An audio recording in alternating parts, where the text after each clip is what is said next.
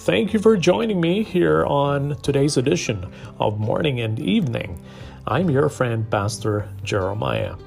And I invite you now to turn with me to the book of Proverbs, chapter 11, verse 25. A generous person will prosper. Whoever refreshes others will be refreshed. There have been some sad and difficult things happen in the lives of many individuals over many years.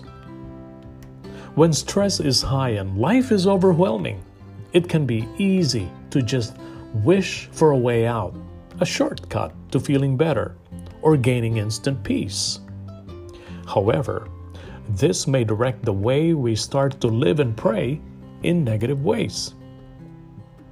We can become insular, focused only on our own difficulties and pains, even our problems.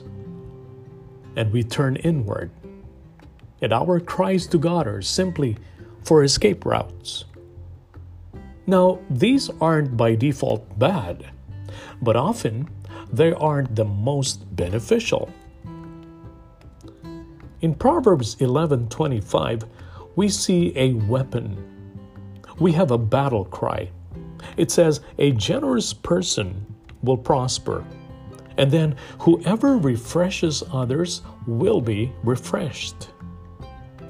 The surest path forward from sorrow to joy is refreshing and encouraging others. Don't first look to get fed. Look to feed someone else.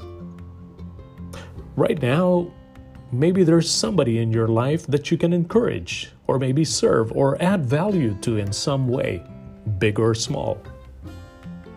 If you're struggling, serve your way to victory.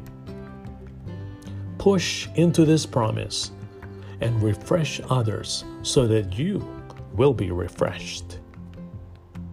So, who do you think can you refresh today? And you've enjoyed another edition of Morning and Evening right here with your friend, Pastor Jeremiah. Until next time, stay healthy, be well, and have a wonderful day with Jesus.